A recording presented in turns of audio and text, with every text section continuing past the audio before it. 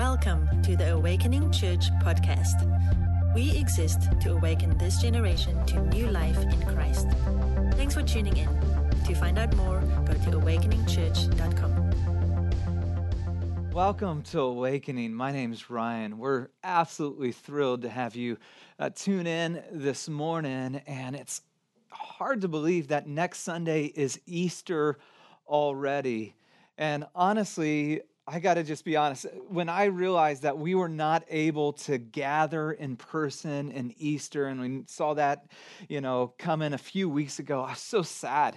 And we're wrestling this is the biggest Sunday of the year for us. It's at the center point of Christianity is the resurrection, the historic resurrection of Jesus. This is the Super Bowl of our faith. And we're not gathering, we're not getting everybody together. And I'm just crushed and sad. And yet then I began to realize this obstacle of us not being able to gather together is actually an incredible opportunity for the gospel to go out in ways that has never been before. In fact, I believe us not gathering together is going to allow us to have greater impact than any other Sunday in the life of our church. And I think because of this COVID season that we're living in, this crisis, I believe this might be the most impactful Easter in the history of our country. See, people never more have been searching for answers to life's deepest questions and looking for hope. And we need more now than ever the hope of the resurrection and the gospel of Jesus. In a world filled with bad news, we need the good news that God loves us. And so there's two things actually happening this week that I see that are just so profound that I want to invite you in to making an incredible Easter impact. The first is on Wednesday. We're praying and fasting together as a church. It's called If My People. And it's not just our church. It's tons of other churches in the Bay Area. It's exciting. Thousands of people gathering together, praying together. The church is uniting in prayer. And we're actually going to have a multi-church prayer service on the Transform the Bay for Christ Facebook page. And we'll get all the information out to you. But would you pray and fast on Wednesday with us? Would you tune in at noon for our prayer service with a bunch of other pastors, noon to 12:30? It's really exciting. And the other thing that's happening that is, again, it's actually a movement of churches. It's not just our church. We're joining in the chorus of what God's doing here in the Bay and across the country is a movement called Jesus Changed My Life. This is cool. And I want us to engage in this. It's happening not only just in California, but churches across the country. And here's what this is. We're asking you to video yourself, a 60-second selfie video of sharing your story about how Jesus changed your life. And then this week, Holy Week, would you post it on your Instagram, your Facebook, or your Twitter and page and hashtag Jesus Changed My Life, and then our handle, Awakening SV, for all of that. It would be amazing. Here's what's going to happen. The gospel is going to get shared by thousands of people sharing how Jesus changed their life. Not just us, but churches in the Bay Area are doing it and all across the country of how Jesus changed my life. And in this season, people who are scrolling their phone, just trying to numb out, are going to come across how Jesus changed your life. And God's going to use your story this Easter season to change someone else's life. And so I want you to go ahead this week, and we have some stuff up on our website about, how to share your story and some of those sort of things. You can check that out. But I'm really excited for Easter because you know what we celebrate? In the midst of this crazy Corona season, we celebrate God is bigger. We celebrate that the cross is greater, that death is defeated, and that Jesus is alive. And next Sunday, we're throwing a massive celebration that Jesus is alive. Well, this morning, we're continuing our series we kicked off last week called God is Bigger. And I hope you're enjoying it because it's reframing our attention and focus on who God is in the midst of these swirling, chaotic, uncertain times. And we ask this question: what do you do when you find yourself Caught in the middle of a pandemic. We never thought we'd ask this question, but this is the question we're asking. What do you do when you find yourself caught in the middle of a pandemic? And we looked at Isaiah, the prophet Isaiah's story, Isaiah chapter 6, and we said, when you're caught in the middle of a pandemic, you look up and you see God for who he is. You get your eyes off of the circumstances, get your eyes onto God. And when you do that, you're going to look in. You can't help it, but you begin to see yourself as you truly are. And there's this healing whole process of confession that God takes us through. And then we look out and we begin to see our world as it truly is and the needs around us. We get our eyes off ourselves and onto others. And we ask questions like this: how can I serve? How can I care? How can I love? Now, it's hard to believe that it was literally 4 weeks ago was our very first church online broadcast. Doesn't it feel like we've been doing this forever? And time is weird in this corona climate, isn't it? It just seems like a day is a month and yet a blink all at the same time. And when we did this, I quoted A.W. Tozer on our very first broadcast, and I said this: a scared world needs a courageous church. The world's scared, anxiety-ridden. Fear is only growing as the disease spreads. And what A.W. Tozer would say, and I believe he's right, is a scared world needs a courageous church. Well, how do we become this courageous and fearless church? Well, God's bigger. Look up.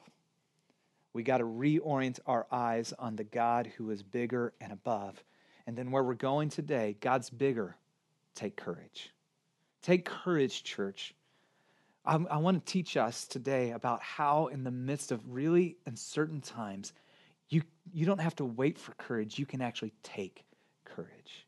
And for some, you're wrestling with me right now. And, that quote by A.W. Tozer is like, a fearless church, a scared world. Ryan, I'm scared. Ryan, I'm anxious. I'm nervous. We thought, a month ago this was something, and then now it's something bigger, and now it's something bigger. And it seems like every day it escalates. How in the world do I take courage in the midst of these times? I'm really afraid. It's not the world out there, it's me. Where do I find courage? Well, that's what we want to talk about this morning. And first, let's actually define courage and get clear on what it is and what it's not. Because courage is not the absence of fear. It's not like you experience no fear whatsoever. And courage is actually not carelessness. It's not recklessness. It's not, throwing caution to the wind and just kind of doing what you feel you want to do. Courage, listen to this, is the ability to face and deal with danger or fear without flinching. It's facing fear. It's facing danger. And it's going, I might be afraid, but I'm going to continue forward on what I know is the correct or right path. I like how Nelson Mandela said it in his memoirs. I read this a year ago, and he defined courage this way in his fight for equality. He said, I learned that courage was not the absence of fear, but the triumph over it. The brave man is not he who does not feel afraid, but he who conquers that fear. A scared world needs a courageous church. So where do we find courage when we need it most? How do you live courageously in the midst of these uncertain times? Like we said last week, uncertain times are nothing new for the people of God. In fact, it is in the soil of uncertainty through the storms and the turbulent season that God does some of his greatest work through the church. And we're going to look at one such leader, Joshua. Joshua was one leader that was thrust into this incredibly chaotic, uncertain time in an impossible situation, and he had to lead. And in his story, we actually are going to learn, where do we find courage in these uncertain times. And so if you got your Bibles, would you open up to Joshua chapter 1, verse 1. Joshua chapter 1, verse 1. If you're actually using your Bible, the analog version, which is awesome, you can do that. You can just go to the front and flip over 5 books. After that, then it's Joshua right there. We pick it up, verse 1. It says this: After the death of Moses, the servant of the Lord said to Joshua, son of Nun, Moses' aide, Moses, my servant, is dead. Now then, you and all these people get ready to cross the Jordan River into the land I'm about to give them, to the Israelites. I will give you every place where you set your foot, as I promised Moses. Now let me set the context for you. Let me paint the picture of what's happening here. One commentator rightly noted, it would be difficult to overestimate the importance of Moses to Israel. Moses was the great liberator and leader of the Israelite people. Moses led the people 40 years prior to this out of slavery and bondage from Egypt, and he's leading them into the promised land, and that's where they were headed. It took 40 years. Moses is the one who set Israel up as its own nation. He's the one that went onto Mount Sinai and brought down the 10 Commandments. He was bridging the gap between Israel and God. And yet he left something incomplete. He never was able to lead the people into the promised land. And here we find Joshua taking over the reins of Moses. And he's being called to do what his mentor and leader never was able to do and fulfill the purpose and the calling his mentor and leader was to do. Now, think about this. Joshua, sitting on the far side of the Jordan River, same place where Moses sat 40 years prior, looking into it, and they were unable to go in. They were so afraid to go in. Sitting there, assuming the heavy weight of leadership, having to step into the very shoes of the great leader Moses. Just imagine the doubt, the anxiety, the sleepless nights Joshua must have had. Notice this: everything they were about to do, they had never done before. They were entering a land that was completely foreign to them. Isn't that kind of like where we're at? Everything we're about to do, we've never done before. We've entered a land that's completely foreign to us. Shelter in place, a disease wiping out so much of our life as we know it. And we're just trying to figure out, how do we navigate this? Joshua, just imagine the pressure he felt in that moment to lead and to provide. And I think some of you are in that very space for yourselves or for your families or for your friends. The uncertainty he must have felt, the inner questioning and wondering, is he up for the task? Will he make it? I want you to listen very carefully to what God says to Joshua in the middle of that moment. Listen here. God says to Joshua, as I was with Moses, so I will be with you. Wow. The same way I met and walked with Moses, you have full access in exactly the same way. And then he goes on, I will never leave you nor forsake you. Like, my presence will never draw away from you. I'm with you. I'm in it. I'm not sending you out to go figure it out. I'm actually in it with you. I'm walking it with you. I'm going through it with you. And then he says this, be strong and courageous. Why? Because you'll lead these people to inherit the land I swore to their ancestors to give them. You got to be strong. You got to have courage. You have a purpose. You have a plan. I'm the God who fulfills my promise. And I swore we're going to take them into the land, and you're the one who's going to lead them. And he says this again, be strong and very courageous. Now notice this. Be careful to obey all the law my servant Moses gave you. Do not turn to the right or to the left, that you may be successful wherever you go. I think it's so powerful as we're reminded that he says success is found in you walking closely with God, not you figuring out the future, not you figuring out the economic reality.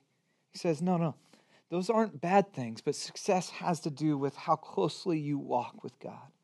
He goes on, this book of the law, keep always on your lips.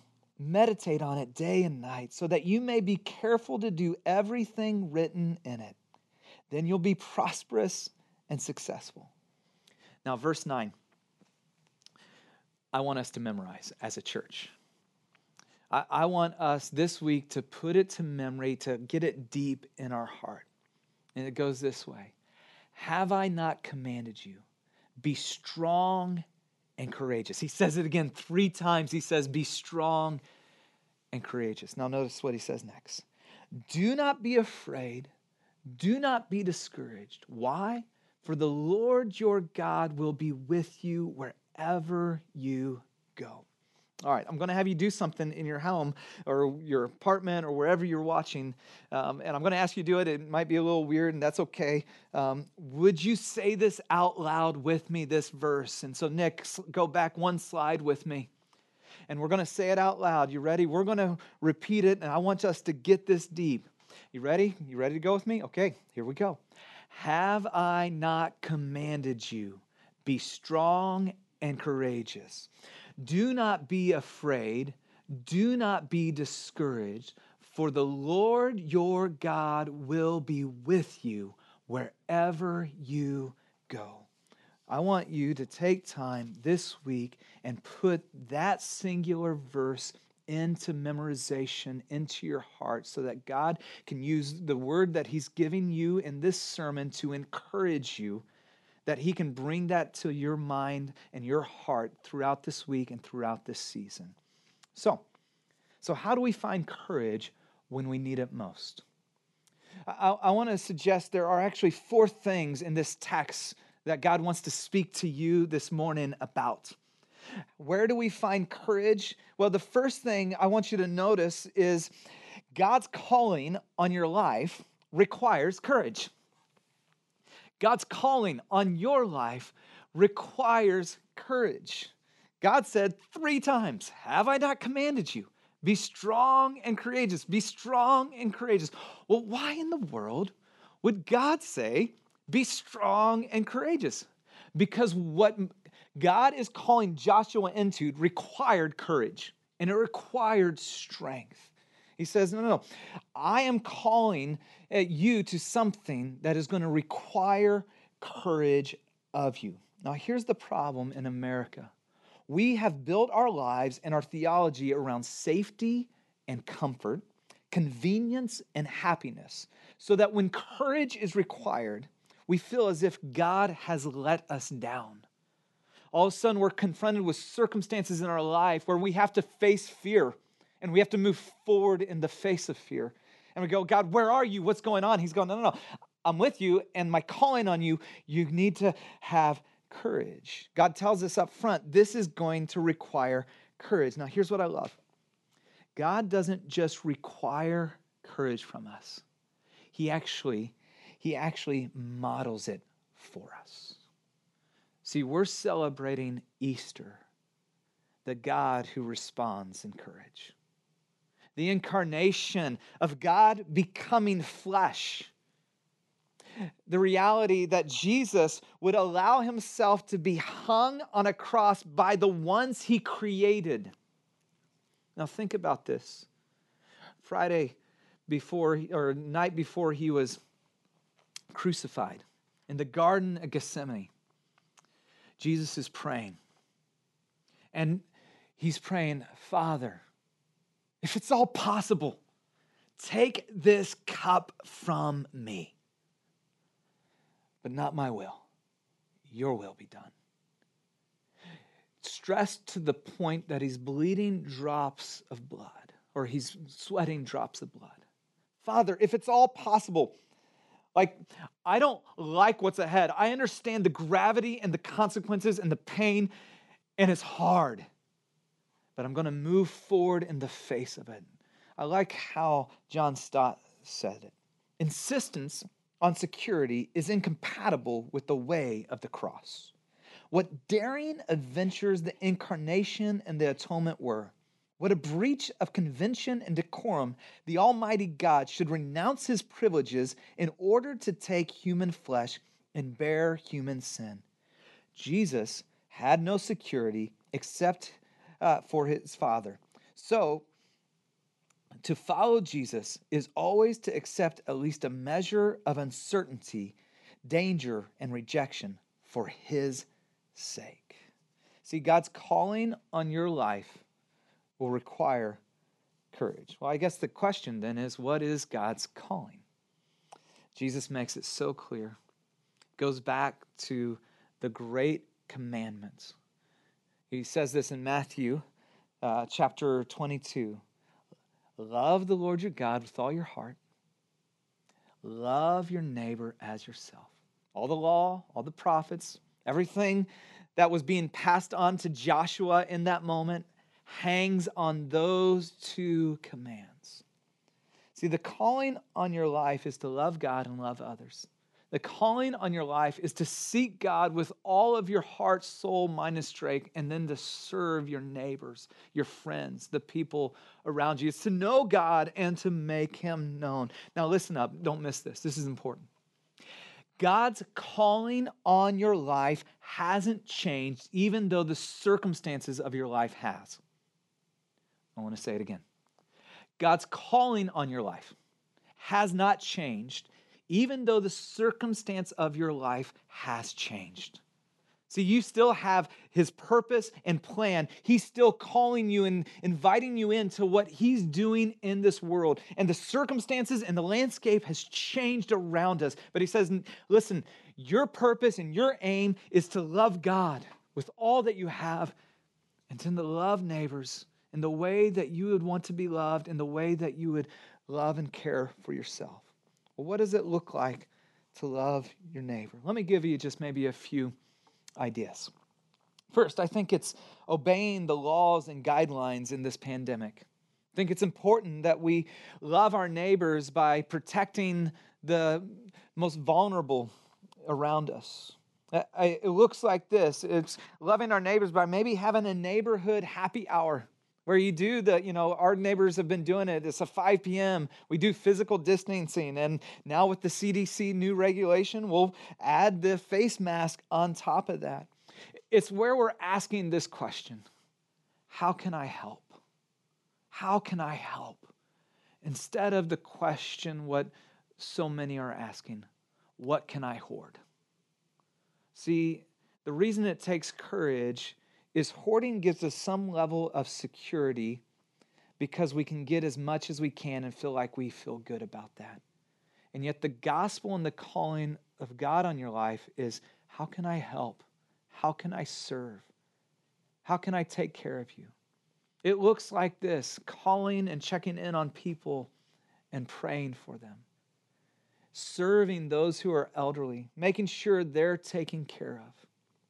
It looks like praying for people that you know and inviting them to our Easter service.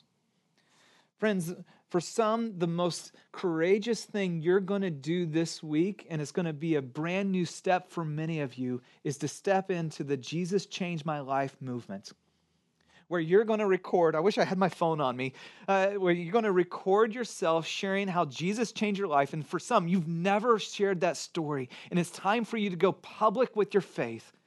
And you're going to be bold about it because people desperately need to hear good news, and you have good news, and you experience good news, and you're going to share it, and God's going to use it.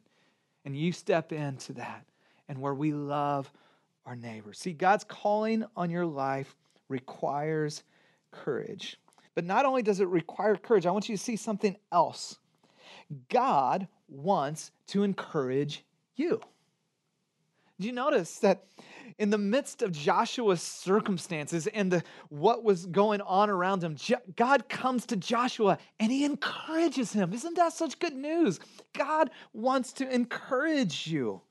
He wants to, think about that, infuse courage. Before you are lacking courage, before you're trepidatious, before you're uncertain, God wants to come and he wants to fill up your heart, fill up your soul with courage. He wants to infuse courage to you. And I think this is so important, so don't miss this. See, to have courage isn't somehow look within yourself. I think that's kind of like we're waiting to somehow muster something up and try to find it, or we wait until something happens. Maybe I got to put on the right music to kind of get into the zone. No. It says actually God is the one who wants to deposit courage in you in this season. Well, how does God infuse courage into us? I want to bring us back to a moment, a snapshot that we see when Joshua was a young man. He was the protege of Moses, and as his protege, he would follow him wherever he went. And Moses would go into what we call, or I don't call it, the Bible calls it, the tent of meetings, and he would meet with God face to face. It says as one would speak to a friend. And Joshua would follow him in here. Notice what it says in Exodus 33, verse 11. It says this, the Lord would speak to Moses face to face as one speaks to a friend. And now notice this is so cool. Then Moses would return to the camp. And Joshua, who followed Moses everywhere, watch what he does. But his young aide Joshua, son of Nun, did not leave the tent. And we know this. Isn't there something about being in the presence of God that you just don't want to leave? In fact, when we gather as a community in person, one of the ways that I see the Spirit of God worked powerfully is people just linger. They just hang out. In the Silicon Valley rush, hurry, everything else, they're like, no, we just want to stay in this space because being in the presence of God, it is so powerful and wonderful and you don't want to leave it. It says in Joshua, he did not leave the tent. In fact, one translation says it this way, and Joshua lingered in the tent. See, how does God infuse courage? God infuses courage to those who linger in the tent of God. See, we got to linger in the tent of God and give time to be in his presence for him to fill up and infuse us with courage. See, God, in this moment, right now, wants to fill you up with courage. But the question is, what tent are you lingering in? See, I think in the midst of this pandemic, a lot of us are lingering in the tent of anxiety and worry. I think some of us are lingering in the tent of Netflix and numbing out and just binging and trying to get our minds off of whatever.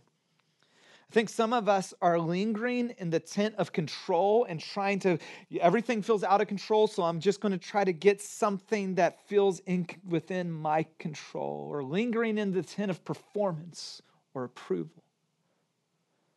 Or maybe even comparison as you look around and it seems like other people are doing better than you or making it through better as you scroll the social media feed and you just see wow, man, they're doing great, but I'm getting killed.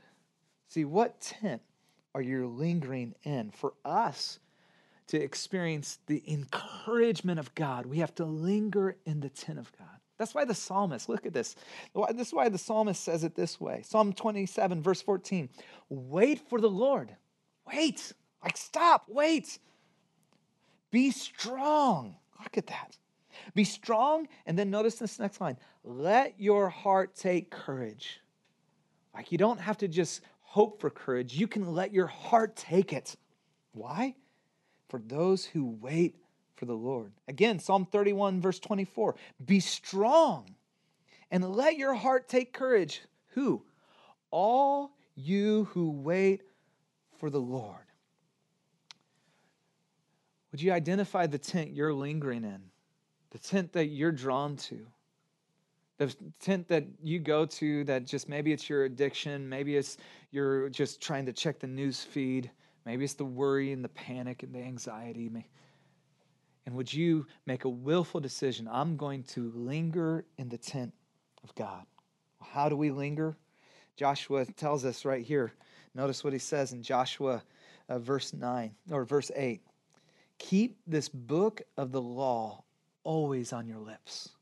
Meditate on it day and night, so that you may be careful to do everything written in it. Like, keep this book on your lips. I don't know what's on your lips right now. I don't know what you've been meditating on.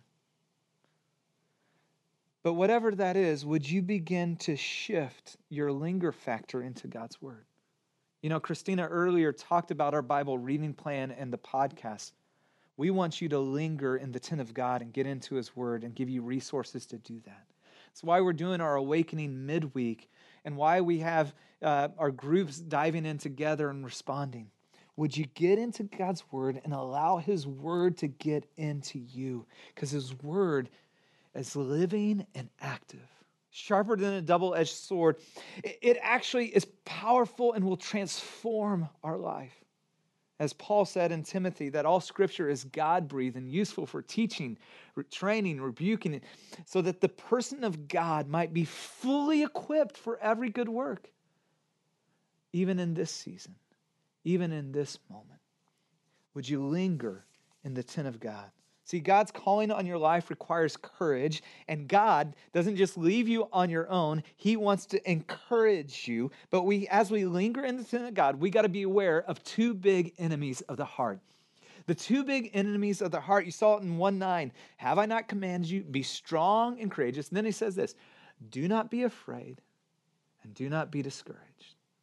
Fear and discouragement are the enemies of the heart. Don't be afraid. Like, I'm afraid. Don't be discouraged. Man, it's hard not to get discouraged when I look at what the stock market's doing. It's hard not to get discouraged when I see how the pandemic's exponentially growing every single day. Fear is being scared, is being frightened. It's where anxiety and panic attacks find their home. Trepidation there. Discouragement is when you lose heart and hope. You feel broken down. You're made low in spirit. Now notice this. Fear actually produces or breeds insecurity. And discouragement breeds apathy. These are a vicious 1-2 punch. And if we're not aware, they'll creep in and become housemates. And for many in this season, haven't they become traveling companions with you? And they subtly start to feel like old friends. And they feel like a safety net, but they will suffocate you. Here's what God's saying here. Because I wrestle with this, do not be afraid. I'm like, oh my gosh, I'm afraid. And now I feel like a failure because I'm afraid. And it says, do not be afraid. And I'm like, I can't do that. Listen, this is what God's saying. Don't be surprised if you're afraid. Don't be surprised if waves of discouragement come your way. Just don't let fear and discouragement have the final word. Don't be surprised. Don't be shocked. Don't be caught off guard. Be aware that there's enemies of the heart. Courage is found in your heart. And remember, we talked months ago, it feels like that, about above all else, guard your heart. Watch the streams that are flowing into your heart. Linger into the tent of God. Don't be surprised when fear and discouragement come knocking. Just don't let fear and discouragement have the final say. See, courage is not the absence of fear. Courage is taking the next right step in the face of fear and discouragement. And for some, you're like, but I'm afraid. Do it scared. Like that, Jesus changed my life. I'm afraid. Don't wait until you're not afraid. Do it scared. Go ahead and move forward and do it scared. And then he closes it out. And this is so powerful. I'm so glad we're finishing this out. God's calling on your life requires courage. God wants to encourage us. We got to be aware of the two big enemies of heart, fear and discouragement. Now notice this. God is with you. God's not distant. God's not aloof. He's with you right now in this moment. You know, the most often command in the Bible, in fact, in the NIV, it's over 70 times in the NIV. The most often command is do not be afraid. And that command is almost always coupled with this next promise. For I am with you. You see, God's presence is enough for you in this moment. In fact, in major transitions, especially of leadership, we see this progression. This progression of a calling to be strong and courageous, to obey God's call or commands, and then the promise of his presence. We see that with Moses and Joshua. Then we see that with David and with Solomon. Be strong, obey the commands, and I'm with you. And then we even see it with Jesus and his disciples. And yet he flips the script a little bit and is so good. In what's known as the Great Commission, Jesus says this. He says, then Jesus came to them and said, instead of be strong, you know what he says? And he does in, I believe, Matthew or John chapter 17 says, be strong to his disciples. But instead of that, he says, all authority in heaven and on earth has been given to me. You don't have to be strong because he's already strong. He has all authority and all power and all dominion. He says, you draw from my strength. Therefore, go and make disciples of all nations, baptizing them in the name of the Father and the Son and Holy Spirit. And then he says, teaching them to obey everything I've commanded you. There we have it again. Like, friends, we got to become people of God's word, responsive and obedient to his word. And then Jesus says this, and surely I'm with you always, even to the very end of the age. And surely I'm with you always, even in the middle of this pandemic. I have not left you. I am with you. You know, fully trying to understand the power of his presence and why that's enough has been a struggle for me. And there was one moment years and years ago that made me understand why God thinks his presence with us is enough. In fact, it was a number of years ago. So my daughter's a high schooler, and so this was when she was just a little girl. And we were at the beach, and I was paddleboarding out there, and she came to me, as I came in, she said, Daddy, I want to go paddleboarding with you. I said, fantastic, that would be awesome. I'd love to take you paddleboarding. And so, I get a life vest on her, and we hop on the paddleboard, and we get past the breakers, and then all of a sudden, she had her feet, let's see if I can do this, up on the paddleboard like this, and her arms clenched tight around her, and she just began to shake. And she said, Daddy, I want to go back. Daddy, I'm so scared. The waves are so big that we're so far from land and it's so deep. Daddy. And you know what I said to her? I said, suck it up, kid. No, I'm just kidding. I'm sorry. I didn't say that at all. You know what I said is I actually leaned over on that paddleboard and I got as close as I could to her ear and I whispered gently, it's okay, honey. You're safe with me. Your daddy's with you. He's going to take you through it. The waves aren't as big as they seem. You're not as far from land as it looks, and the water isn't as deep as it feels. And it doesn't matter anyways because you're with your daddy, and I'm going to get you through this. Your heavenly Father's with you, whispering into your ear. And he's not whispering into your ear, suck it up. Do better. Why are you afraid? Why do you keep going back to that addiction? He's saying, please lean into me. I'm with you. Don't be afraid. Lean into me. And for some, you think about this. My daughter at that age, if she had gone out there on her own, it would have been a most fearful and dangerous thing, wouldn't it have? And it would have been a really scary moment. And the truth is There's many who are listening to me right now, and that's exactly where you're at. You're in the middle of this pandemic, and fear and discouragement are your companions because you don't have a personal relationship with your Heavenly Father through the finished work of Jesus. And you have every right looking around to be afraid and scared. And you're like, I don't know how it's going to end.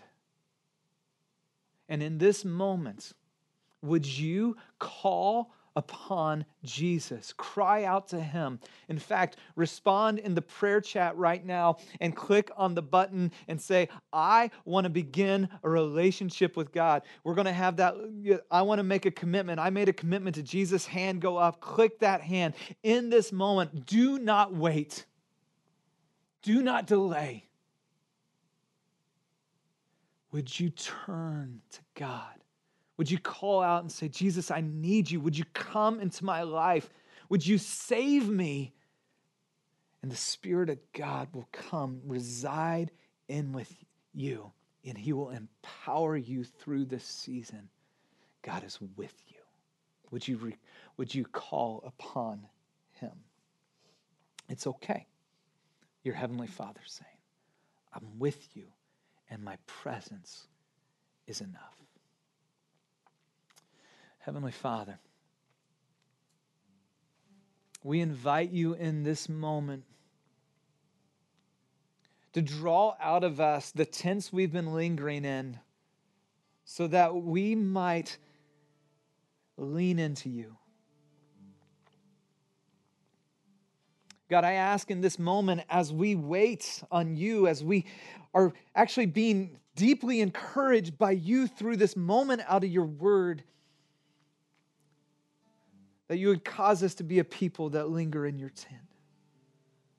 A scared world needs a courageous church. You want to encourage us. May we be that church.